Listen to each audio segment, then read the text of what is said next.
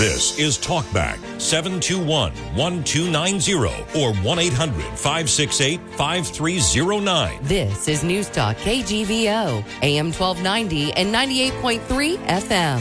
KGVO, Missoula's news and weather station. Hey, welcome back, everybody. It is Friday, hour number 2 of the Friday, February 9th edition of Talkback. And Talkback is brought to you by Harrington Surgical Supply, where you can feel confident in Harrington Surgical Supply's discreet and knowledgeable guidance on a multitude of products and medical supplies.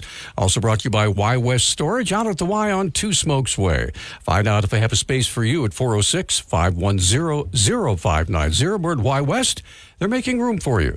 Also brought to you by Phillips Janitorial, both your home and your business. They do it all.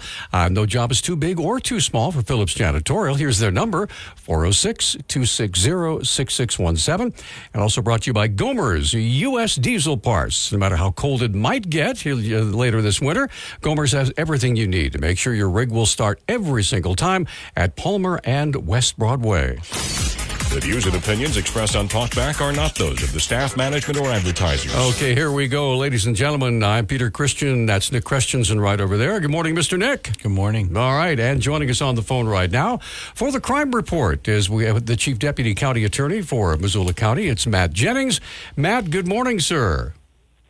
Good morning, Peter. How you doing? Excellent, sir. And wow, we got the word yesterday that your boss, Kirsten Pabst, is going to be retiring at the end of March. What are your thoughts? Oh, sure. Yeah, big change in our office, a big loss for Missoula County. Kirsten's had about 30 years of public service to folks in this county and criminal justice. She's been a really revolutionary leader. Not only has she been the first woman county attorney in Missoula, but really one of the first in the state of Montana. She's been a really great mentor to me, a lot of the young attorneys in our office, and particularly other women. In her 10 years here, she's really revolutionized some of our processes. She created an SVU unit and really doubled down on our focus on victims of sexual assault and domestic violence. Our office has almost doubled in size since she's been in office, and we've really tried to modernize and update some of our practices. And so you'd have to ask Kirsten about this, but I know during the difficult times of COVID that she just wanted to make sure that she was captaining the ship to get us through that rough time, but that she's been looking to the next steps in her life for a little while. And I think she made the decision with her family that it was that time. And so it's going to be a big loss for us, but boy, I wish her the best in the future. And it's really meant a lot to us, having her as a leader. You bet, some very big shoes to fill, and hopefully for you, they're not heels. Well, we'll see, yeah. We'll see. All right, so I understand. Now, you want to share with us the crime report, so if you wouldn't mind giving us that, please. Thank you. You got it, Peter. We had a nice quiet week in Missoula County. We only filed 10 felony complaints. Frankly, that's about half of our average lately. We had 6 violent crimes, and we had 4 drug crimes. That's it as far as our general categories. Almost all of our violent crimes generally involve some sort of substance use or mental instability, and so the reason we charge our drug crimes is we know that those can be precursors or sort of underlying conditions that lead to other criminal behavior. Still, most of our violent crimes end up being domestic violence, and sadly, people are more likely to hurt somebody they know or they love than some stranger on the street. And we take those really seriously because we do believe that if our criminal justice system is working appropriately, we can prevent those future crimes from happening again in the future. So we have an assault on a minor this week. We have a PFMA. We have some endangering welfare of children for people putting their kids in harm's way. And let's see, another assault on a minor as well. So a lot of domestic violence. We see that often kind of spiking a little bit in the winter, too. People get a little pent up. They're not getting out, and they're not finding healthy or appropriate ways to express some of those problems in their relationships. And those underlying issues like substance abuse can really trigger something. So we have a variety of programs in Missoula County when people are convicted of domestic violence to try and get them on the right track. If families can be reconciled and they can be safe together in the future, that obviously is a goal because an intact family is one of society's kind of building blocks. But if they can't, then we've got other programs in place, too, to make sure that everybody is safe. I do know that's one of the emphases that Kirsten worked on from the moment she became county attorney.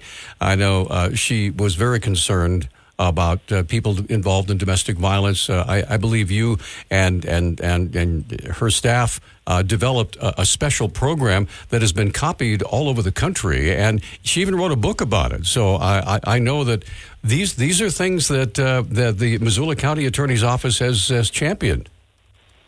Yeah, we really have. We've tried to enhance our training and the experience of our prosecutors. We've narrowly focused a team of our prosecutors on these types of issues so they can dedicate more times to victims and specialized attention, and it's always going to be one of our top priorities. All right. Well, Matt, it's always a pleasure talking with you. Thank you, and best of luck to you, sir. Thanks, Peter. I appreciate it. Have a great day. All right, we're going to take a break, and we're going to talk about all sorts of licenses and permits and all that coming up for late, because we've had a lot of questions about it in the last several months. So we're going to come right back with Talk Back, and of course it'll be City Talk, and of course Ginny Miriam joining us here in the studio with Maggie McCarthy, where you're going to meet Maggie here in just a few minutes. We'll be right back after this quick timeout. Dennis Bragg with your latest forecast from the Town Square Weather Center. A 50% chance of scattered snow showers on Friday, again with minimal amounts sticking in the valleys. By the afternoon, we'll warm just above freezing. Still a chance of snow showers into Friday evening with lows around 20. Then for the weekend, partly sunny Saturday and highs around freezing. Clouds move in overnight into Sunday, and then we're tracking some rain later in the day, turning to snow showers overnight Sunday into Monday morning. Okay, welcome back to Talk Back, everybody. Glad to have you along this morning, and we are definitely into City Talk right now. And we have Ginny Miriam joining us, the Communications Director for the City of Missoula, and Maggie McCarthy in the studio. Maggie, welcome. Thanks, Peter. It's good to be here. Good to have you. Get a little closer. A little closer there. There you go. Yeah. That's much gooder. All right. So tell us a little bit about Maggie McCarthy. Now, I understand that you're the Permit and Business Licensing Manager for the City of Missoula, but that isn't all that you've done, right? I mean, you've done other things at the University of Montana, for example. Yeah, I graduated from the University of Montana and didn't really know what I wanted to do. So I started working at the Grizz Card Center. I took thousands of photos. So if you had a Grizz card, I probably played some role in it in the last 15 years. Okay. I was a magic behind the card. So meal plans, door access, football tickets for students, all that good stuff. Wow. So And you had power. I had power. Amazing power. Controlled, audited system power. And Here, have a cookie. yeah. Go ahead. Sorry. made students' lives function, as it should. And then 2 years ago, I know this sounds cliche, but I kind of had a calling. Like, I saw this position and I decided to apply, and I interviewed, and I came over to the city to be the the Permits and Business Licensing Manager within CPDI, and I've been just running ever since. Well, I will tell you just a very quick story. Last year, Ginny knows. We know the story. Yeah, Peter. I'm the sorry. Water heater and Peter. Oh, I got to make What? sure your mic's on. Go ahead. Yeah. I called Ginny in a panic because I was headed out of town, and my wife said, "Didn't you get that? Didn't you arrange to get that inspector over to see?" So I called, and she gave me the right number, and a very nice gentleman came out, looked at our installation, and of course I was expecting the third degree. I was expecting the tied to the chair, the whole bit. But he took one look. Looks good to me. And it was done. It took maybe 30 seconds. It was amazing. That's what you want. When they hang out for more than that, then you're in trouble. So tell us a little bit about your department. What exactly do you do? Yeah, so I oversee and work with a team of 5 wonderful permit coordinators, and they are the first people you often talk to if you're going to be applying for a permit or a license. We help with the process. We're a little bit of tech support. So how do you go onto the portal and attach documents and do the things you need to do to make sure? Which is something I needed big help with. Yeah. Okay, you push this button, and then you push that button. Oh, there it is. You did it right. Good job. Now click continue. That's exactly what I had to do. So we do a lot of that. We do cashiering. So we invoice and assess and take money from a lot of people. We are on the phone all the time and responding to email constantly and working in our software system to ensure that permits come in, licenses come in, and they go out and we issue them and just help our applicants through that process. Now, on a serious note, why is this so foundational to everything that happens in Missoula? Because we all live together, right? Well, even though we may be neighbors, whether you like your neighbor or not, you need to be responsible in the things that you're doing in your neighborhood and with your own home. Yeah, absolutely. It's a protection for you as a homeowner to ensure whether you're doing the work, because, I mean, we're not professionals, or if you're hiring a contractor, that they're doing the work to code. Or if you're coming in to do licensing, you want to start and operate your business, you're investing a lot of money and effort into that. And we want to make sure that you're being successful by doing a review and helping inform you, that you're meeting the city codes and requirements. For permitting, it's really a life safety issue, and it's all fine until it isn't. No. Why do you say it's a life safety issue? Well, unfortunately, we sometimes have contractors who aren't doing things up to code. So if they're not installing your water heater correctly, Peter, you might have a very eventful discovery that it was not installed safely. So that is why it's key to, when I say life safety, is everything's fine until it isn't, to ensure that they're doing it up to code, it's being installed safely, it has the appropriate building code requirements being met, and an inspector will come out and look at it and say, yep, looks like you're in good shape. So how does one become an inspector? Obviously, they have to be years and years of experience and training and all that sort of thing, right? Yeah, I'm going to say I have limited knowledge, but they go through, they're building code certified. So they have to do some pretty intensive studying and exam and certification and maintain continuing education to ensure that they know all the codes. And some of our inspectors are certified only for residential.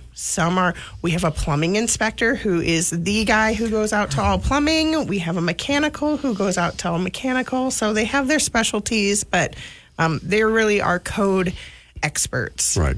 Now, the mechanical gentleman that came out, we had just installed a new furnace, an air conditioning system, right? And it was done by a friend who was also a professional.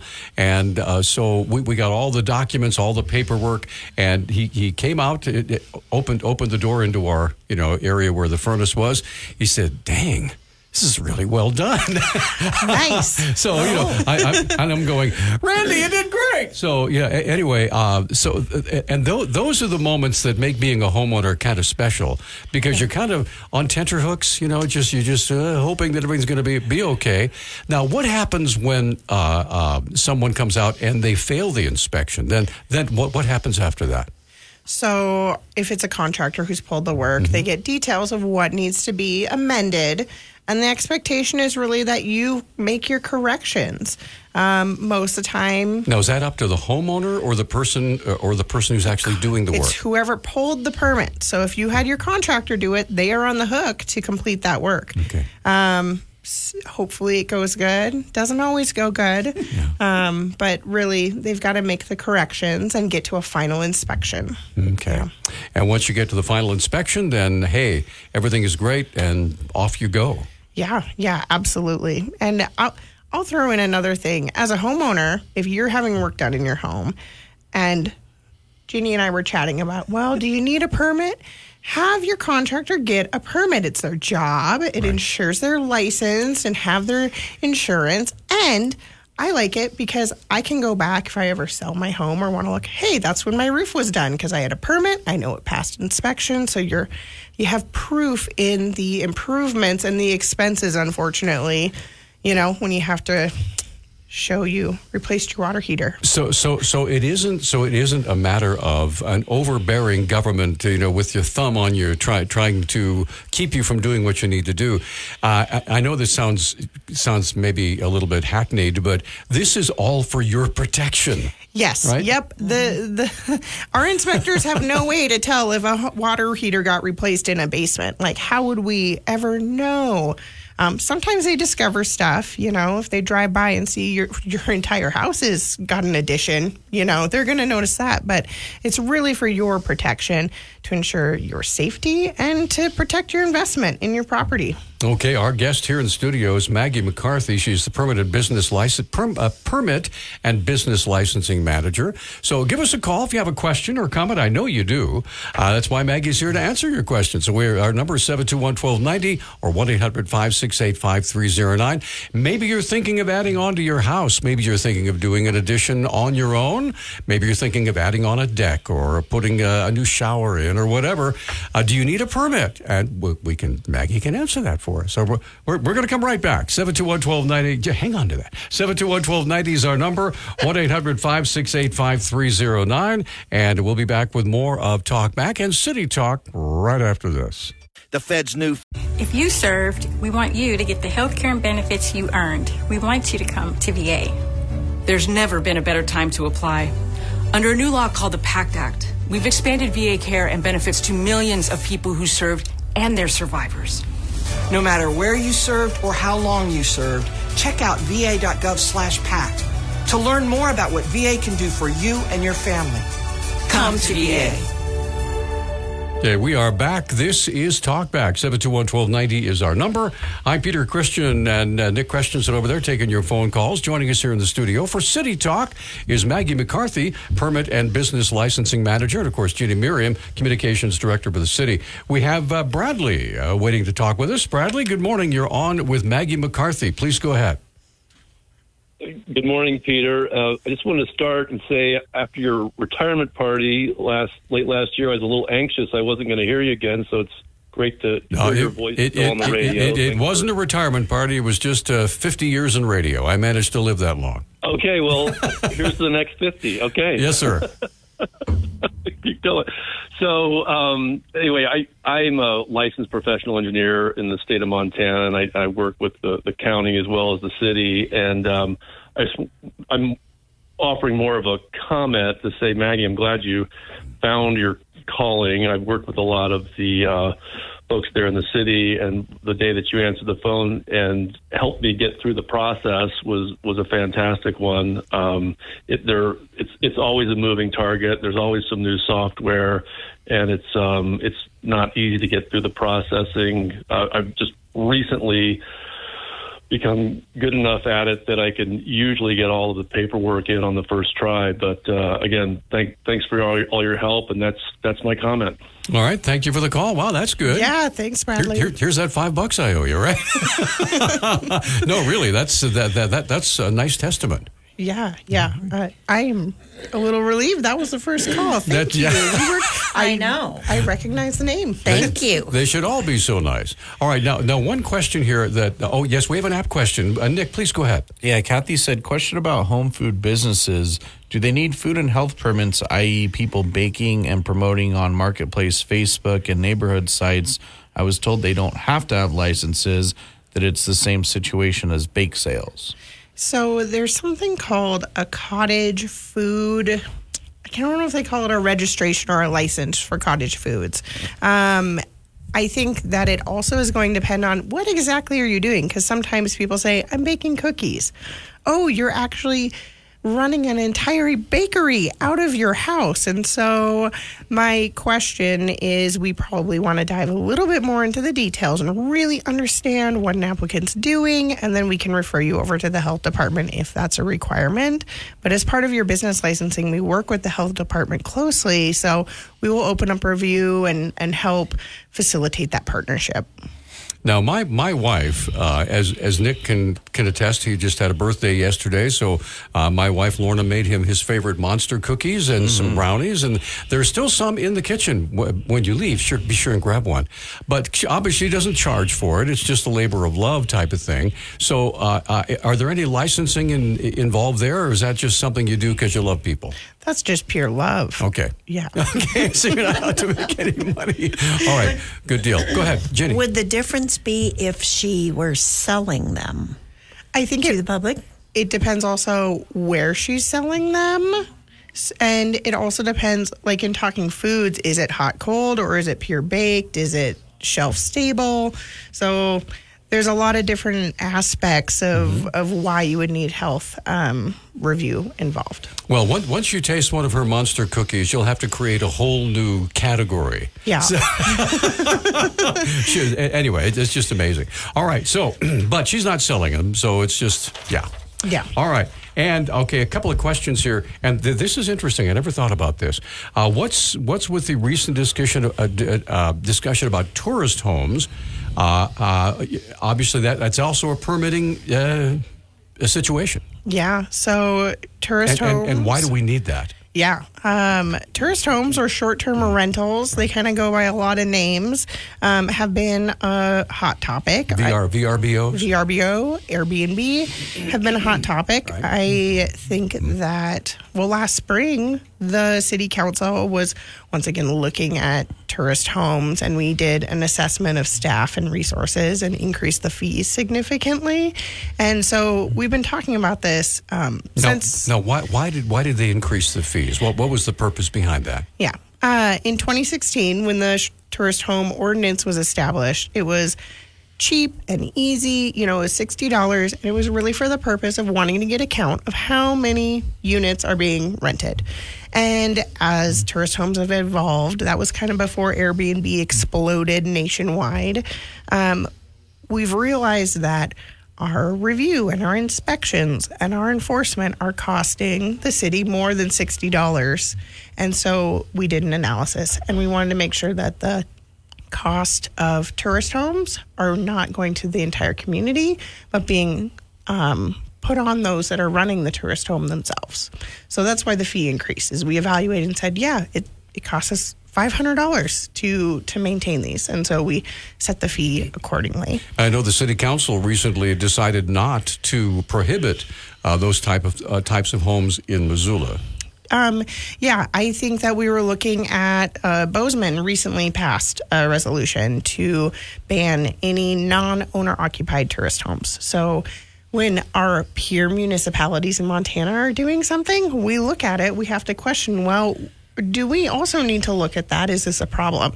And what we found, at least with the data that we have, is that Whitefish and Bozeman have a larger percentage of units that are solely for tourist homes. Missoula's is between 1% to 2%, so a little bit less of a problem, if you'll say. We have fewer housing units going to short-term rentals.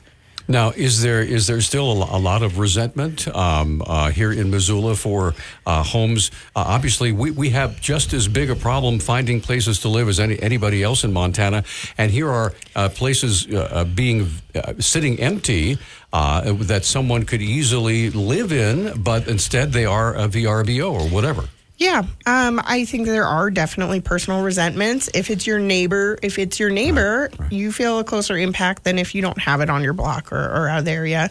Tourist homes are spread throughout Missoula, but there are certain areas that have more units, more compaction. It's also a perception. So the city only registers if it's a non-owner occupied home. That home is only for tourist homes year-round.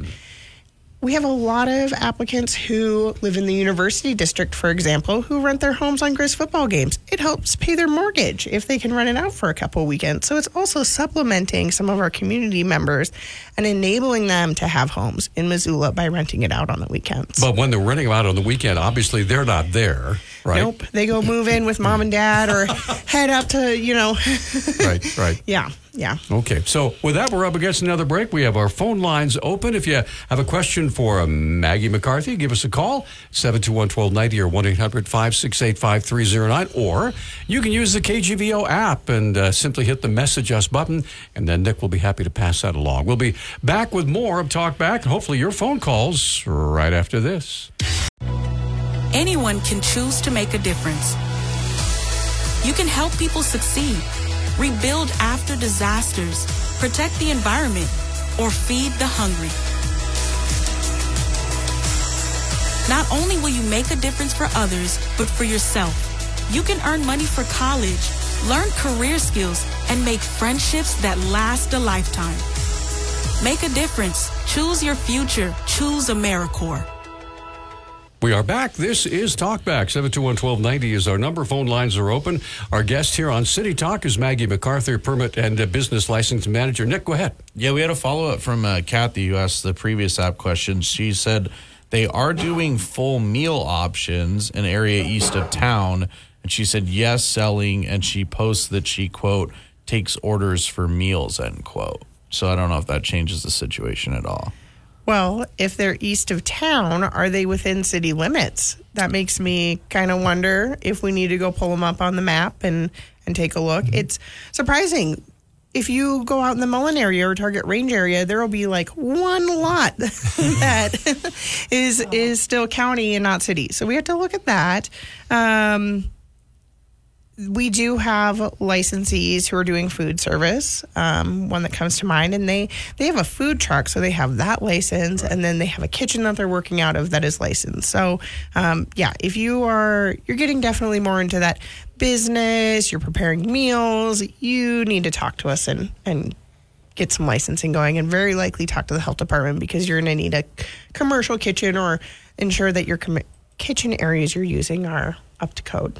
I remember during COVID there was quite a bit of consternation because some of the businesses weren't getting the necessary licenses to remain open. If you remember, during COVID, it was very difficult to stay open. There were lots of extra regulations and things that people had to comply with in order to make that happen. So obviously we're in a different time now. Is it more relaxed, or is it still pretty stringent out there, especially when you're serving food to the public? It is pretty stringent. And I'm going to say I don't work in the health department. They have their whole different review that they take for health and safety for their aspects. So I'm not going to pretend like I know for sure. You're not going to tread on their territory. Correct. Right. Yeah. Okay. Yeah. Well, you and I were just joking. Our guests that come in the studio today, every time we get a guest in the studio, we have an agreement with the nice folks at Hunter Bay Coffee, that every guest gets a nice bag of coffee beans. KGVO has its own blend. And so I was just kind of teasingly asking you, well, what do they have to do to be able to do that? So... Yeah, they would need to talk to us. We'll reach out to reviewing departments and find out, because if you're roasting coffee, you're probably using, I would imagine, a pretty significant amount of heat. Where are you doing this? In your garage? Possible combustion. I mean, there's some crazy things that evolve from, I just want to have my hobby coffee roasting business, evolve to a business. All right. Now, but that's only when it's a commercial type situation. If you're just doing it for your own enjoyment. Yeah, if you're doing it for your own enjoyment, I think the assumption is that you are doing it on a smaller scale. Mm-hmm. You don't have the, well, hobbies can get expensive, but this larger equipment that really could possibly be a life safety issue. Mm-hmm. Yeah. So what do people usually ask you about when they find out what your job is? Do they kind of draw back a little bit? Oh, you're the one I have to go to get permission to do whatever it is I want to do. Yeah, I think people are met with intrigue of, what do you actually do? And I just say we answer the phone a lot. Mm-hmm. I genuinely think that my staff and all of development services are there to help people. Of course, we'll hold you accountable. You're an engineer, you're an architect. You should know code. Right. You can go read our code books, but also for the homeowner who doesn't know, we want to be there to help. And I say, we're not logging your name and noting, Peter's going to put a deck in and I'm going to turn this in and check on it in 3 months. We are far too busy for that. So call and ask the question. We're not tracking you. Right. And we want to just get you some answers to help support your projects. Okay, so let's say I did want to put a deck in, and we actually did this many years ago, like 20 years ago. And what is the procedure? First of all, the idea is all about safety, right? Yeah. I'm going to tell a example is we had a homeowner contact us very concerned because they had gotten some person who was a contractor, but they didn't do their due diligence, who built them a deck or maybe repaired an existing deck, and they put a hot tub on it, and then it started to not support the hot tub, and they were very, very concerned, understandably. And so that's a good example of why it's important to have a contractor who's going to pull a permit. The city, we just revamped our website, and we are always trying to improve process. And so we have a deck guide now. So if you want to build a deck, you can go on, you can read the deck guide, realize how much, realize how the supports and the joists and the footings and all of those details, because decks are actually very complex. You're adding onto your home. And it's going to be attached to your home. Yes, yeah. And that is a biggie right there. Yeah, there is some stipulation that if your deck is detached from your home and less than a square footage and only, so far off the ground, you don't need a permit because you're really just building a wood pad out in your yard. But otherwise, I know. Judy gave me a look. Who does that? Maybe a pergola or, yeah. But otherwise, we have plans. You might want to work with an architect because it really is kind of a complex thing for supporting your deck. If there's different floors, a 2-story building deck with stairs. And then you would get your plans. You might talk to our building plans examiners if you're not sure, and we help you submit your application, and it goes into the queue. The queue is a little bit better than Walt Disney World, I would say. Those lines can be long, but you go into the queue, you might get comments. We might ask you, hey, this doesn't, look right. Maybe it's not meeting code, or can you clarify? So you might have to resubmit and clarify what's happening or make an adjustment. And then we charge you money for fees. Yes. And I will tell you, the permit that I did for our new furnace was about $98. Yeah, it was very affordable, and it was nice because I knew once we had that permit posted up there that everything is legal. So I tried to sell my house.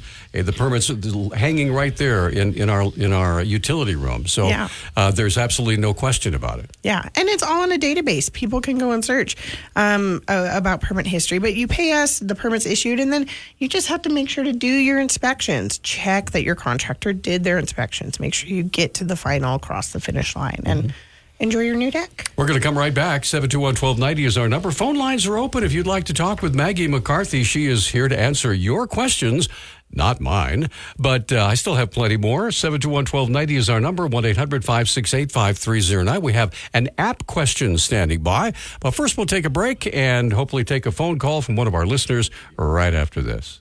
Data shows that after a child turns 9 in foster care, they are much less likely to be adopted.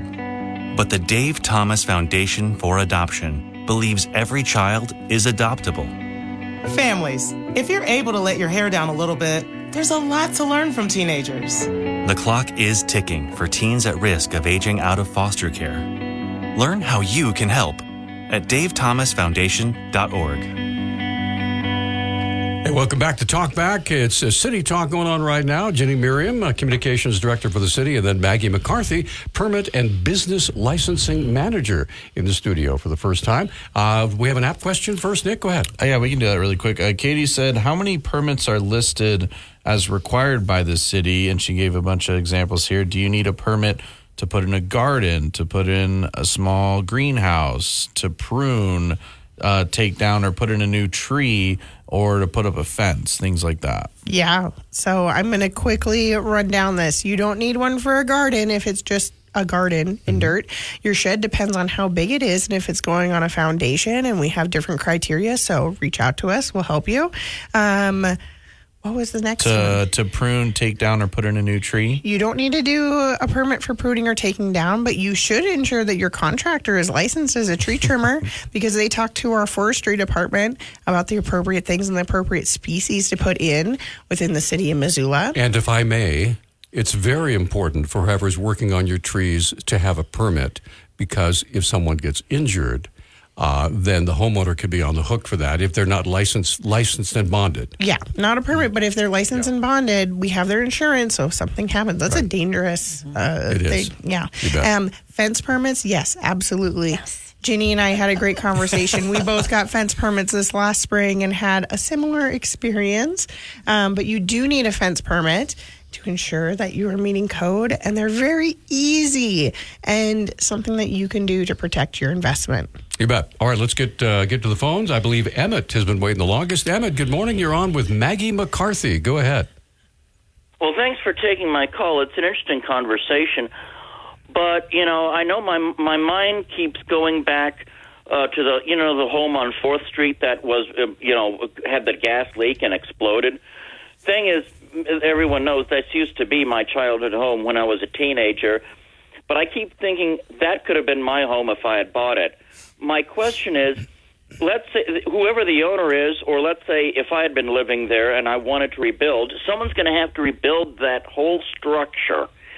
And I would want it rebuilt just the way it was. Would I have to go to the city and get lots of permits to have that rebuilt? Because I would have to get a contractor. I would have to hire people to rebuild that property, that home on 4th Street. What is the licensing? What is the permits involved in that? Or would I just be able to rebuild? Because I can't get it out of my mind. That could have been my home. I loved that place. Let's let her answer that, because there are some very specific answers to that. Thanks for the call, Emmett. Go ahead. Yeah, thanks, Emmett. I'm going to try to give the 1-minute response. You'll need a demo permit. You're taking down an entire structure. You're going to abandon your sewer and water and utility connections. You'll need to do a new building permit. Your home then might not meet code for what is needed now. So your stair risers might be, more appropriate. So you would have to work with a licensed architect and go through the entire process to get a new building structure. It can be very similar to your childhood home, but it'll be up to code. But I guarantee you, if it wants to resemble your wonderful old boyhood home, it's going to cost a lot more money to build it today than it did when you were a boy. Yeah, craftsmanship and right. Yeah. And building materials and availability of workers and all that. Yeah, everything has gone up. You bet. All right, let's get Tom on the line. Tom, good morning. You're on Talkback with Maggie McCarthy. Go ahead.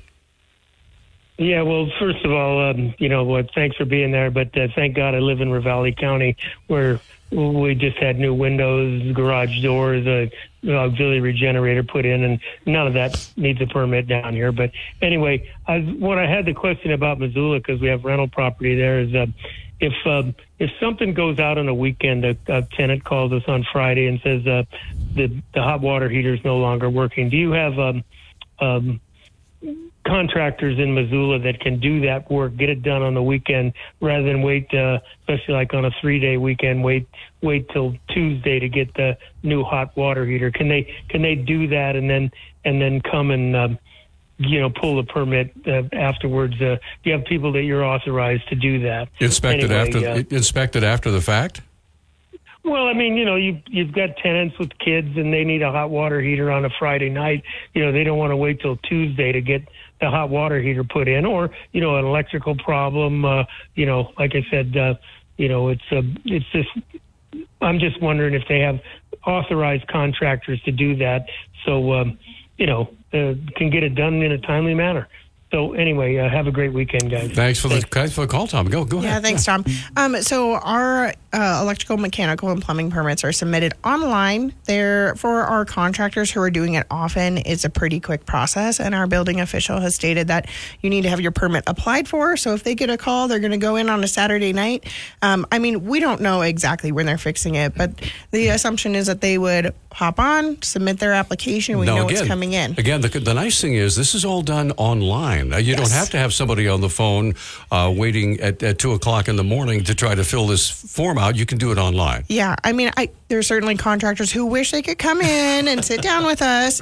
Right. But yeah, they don't need to be in contact with us. They don't need to come in. They go online, they submit it. On Monday morning, our permit team will review it, make sure everything looks good, say, okay, go pay. It will be issued, and you could get an inspection as soon as Tuesday. So yes, if a contractor is willing, they can do the work, and they just need to make sure they pull the permit in a timely manner. Right. And that way, if there is an emergency situation, like somebody's without heat or without water or whatever, or sewer or whatever it might be, that's kind of a life kind of a situation. Yeah, exactly. We have stipulations like sewer repair. Your water line breaks, they are going to go out and fix your water line. The fact they don't have a piece of paper, a permit, is not going to stop them from getting you your services that you need. But the permit will have to be required eventually, right? Yep. They need to pull it in. They'll be seeing us the next day and taking care of business, hopefully. And a lot of that has to do with when it comes time to resell your home and somebody's going to do their due diligence and looking into that house. There's all sorts of paperwork. If the heater or the plumbing or wasn't certified, that could be a problem in the sale of the house. Yeah, exactly. Or you're coming in and maybe buying an older home and you see that they did a remodel in the basement 8-9 years ago. Well, they never actually got it inspected. So then you want to really look at a couple of things, I'm sure, when you're doing your own private home inspection. Mm-hmm. All right. We're going to come right back. 721-1290 is our number. 1-800-568-5309. We're talking with Maggie McCarthy, and she's the Permit and Business Licensing Manager for the City of Missoula. This is City Talk. We have about 8 minutes left. So if you have a question for Maggie, maybe you got a project planned and you're wondering, do I need a permit for that? Well, give us a call. She'll be happy to help you. We'll be right back after this 1-minute timeout. Not all people are the same. And yet, when we visit the doctor, our treatments don't look that different. Why is that? Because we just don't have enough information to do it better. By gathering health data from 1 million people, our country's best researchers will be able to develop treatments that are as unique and complex as we are. With this new information, doctors will have a better understanding of disease so they can innovate the next great breakthroughs in medicine. Learn more at joinallofus.org. Welcome back to Talk Back. We have about 7.5 minutes left to talk with Maggie McCarthy with the City of Missoula Permit and Business Licensing Manager. Now, we were just kind of tossing this around during the break about there are a whole lot of brand new marijuana dispensaries around, and I understand they also need to be licensed. So, what kind of things does that require? Yeah. So from your perspective. Yeah, we've been licensing our cannabis business licenses as general business licenses, but to support and align the state's licensing efforts, we recently created a 420 cannabis business license to support the review and the severity and services that these businesses are providing. But it's a very intensive review. Mm-hmm. We have a local code for filtration of air exchange, when the state has a ton of stipulations. And so it's just very complex. A lot of our cannabis businesses, when they established, had to be medical occupancies for their buildings. Wow. So they had to do a change of use permit to get to a medical occupancy. And then the state legalized it at a recreational level. So they're all having to undo that, even though they haven't moved, but to prove now they could be a retail location because they might have more foot traffic. Now, is that expensive when it comes to doing a commercial business license like that and through your office and through all the machinations, I guess, to try to get that officially licensed so you can open the doors and be legal? Yeah, so we tried to work with our applicants as much as possible because we know it's just time consuming and stressful to get through that, but they do have to get an architect. So they're hiring an architect to go in and create these letters validating that the space can support their business. And then there are expenses for the permit and the license. So yeah. Now, is this a one and done type thing, or in a situation like that, are there continuing visits where you come by and you say, this is our yearly check or whatever? How does that work? Yeah. So recently, working with the state, I believe they'll start having to have an annual fire inspection. Right now, they have a building and fire inspection at time of approval. But the state has requested that we start doing, I believe, a fire inspection on an annual basis, much like we do for our liquor businesses. And then daycares have different time frames that they're inspected for larger daycares. So our fire inspectors are quite busy. I'll bet they are. And we haven't even talked about child care facilities. That is another that I know we had the folks from from the child care folks in here a couple of months ago talking about they're putting a kind of a co-op in the old Cold Spring School, and there's a lot of structural changes going on in there. I'll bet that requires a lot of permits as well, especially from what we heard in a daycare center. Usually you have the bathrooms off to the side, right? But in a daycare, you have to have the bathroom right smack dab in the middle of everything. So I'm sure that is also something that needs special attention. Yeah, bathrooms for everyone. And I think not having that permit in front of me, I remember they had conversations about doors and capacity of classrooms. And so it's very complex. But it was, they had a planning review team meeting. So they had a pre-meeting before they started putting in their permits. And so there's staff are available to kind of help people as they lead into projects. And I do know the Missoula Economic Partnership has been deeply involved in that. And I know they also play a part in helping to set up the organization so that when the people who are running the daycare, who are not experts in permits and all that sort of thing, can concentrate on what they're doing so that the infrastructure is taken care of. Yeah. I don't know I can speak to that, but I know there's a lot of resources like MRA and various entities who are supporting development of various projects. And let me tell you, it's one thing we need more of. It's childcare. Yes. In Missoula, as someone who's got a kindergarten next year, I'm so happy to make space and stop paying for childcare, but it's been wonderful. So, yeah. All right. So we have about 2.5 minutes left in our time together. Again, we're talking with Maggie McCarthy. She's the permit and business licensing manager for the city of Missoula. So what type of people are calling you? When you go back to the office, what kind of calls are you expecting? Everything. We will have people who don't know where the P key is on their keyboard, and we have people who are engineers and architects who will maybe just need to poke us. Can you go process my resubmittal, please? Right. And get it going. We do have an app question. Nick, I'm sorry. Go ahead. Yeah, Sandy said, are there any parts of permit requirements that you believe are outdated or unnecessary? I will say that we are going through a huge code reform project at the city level.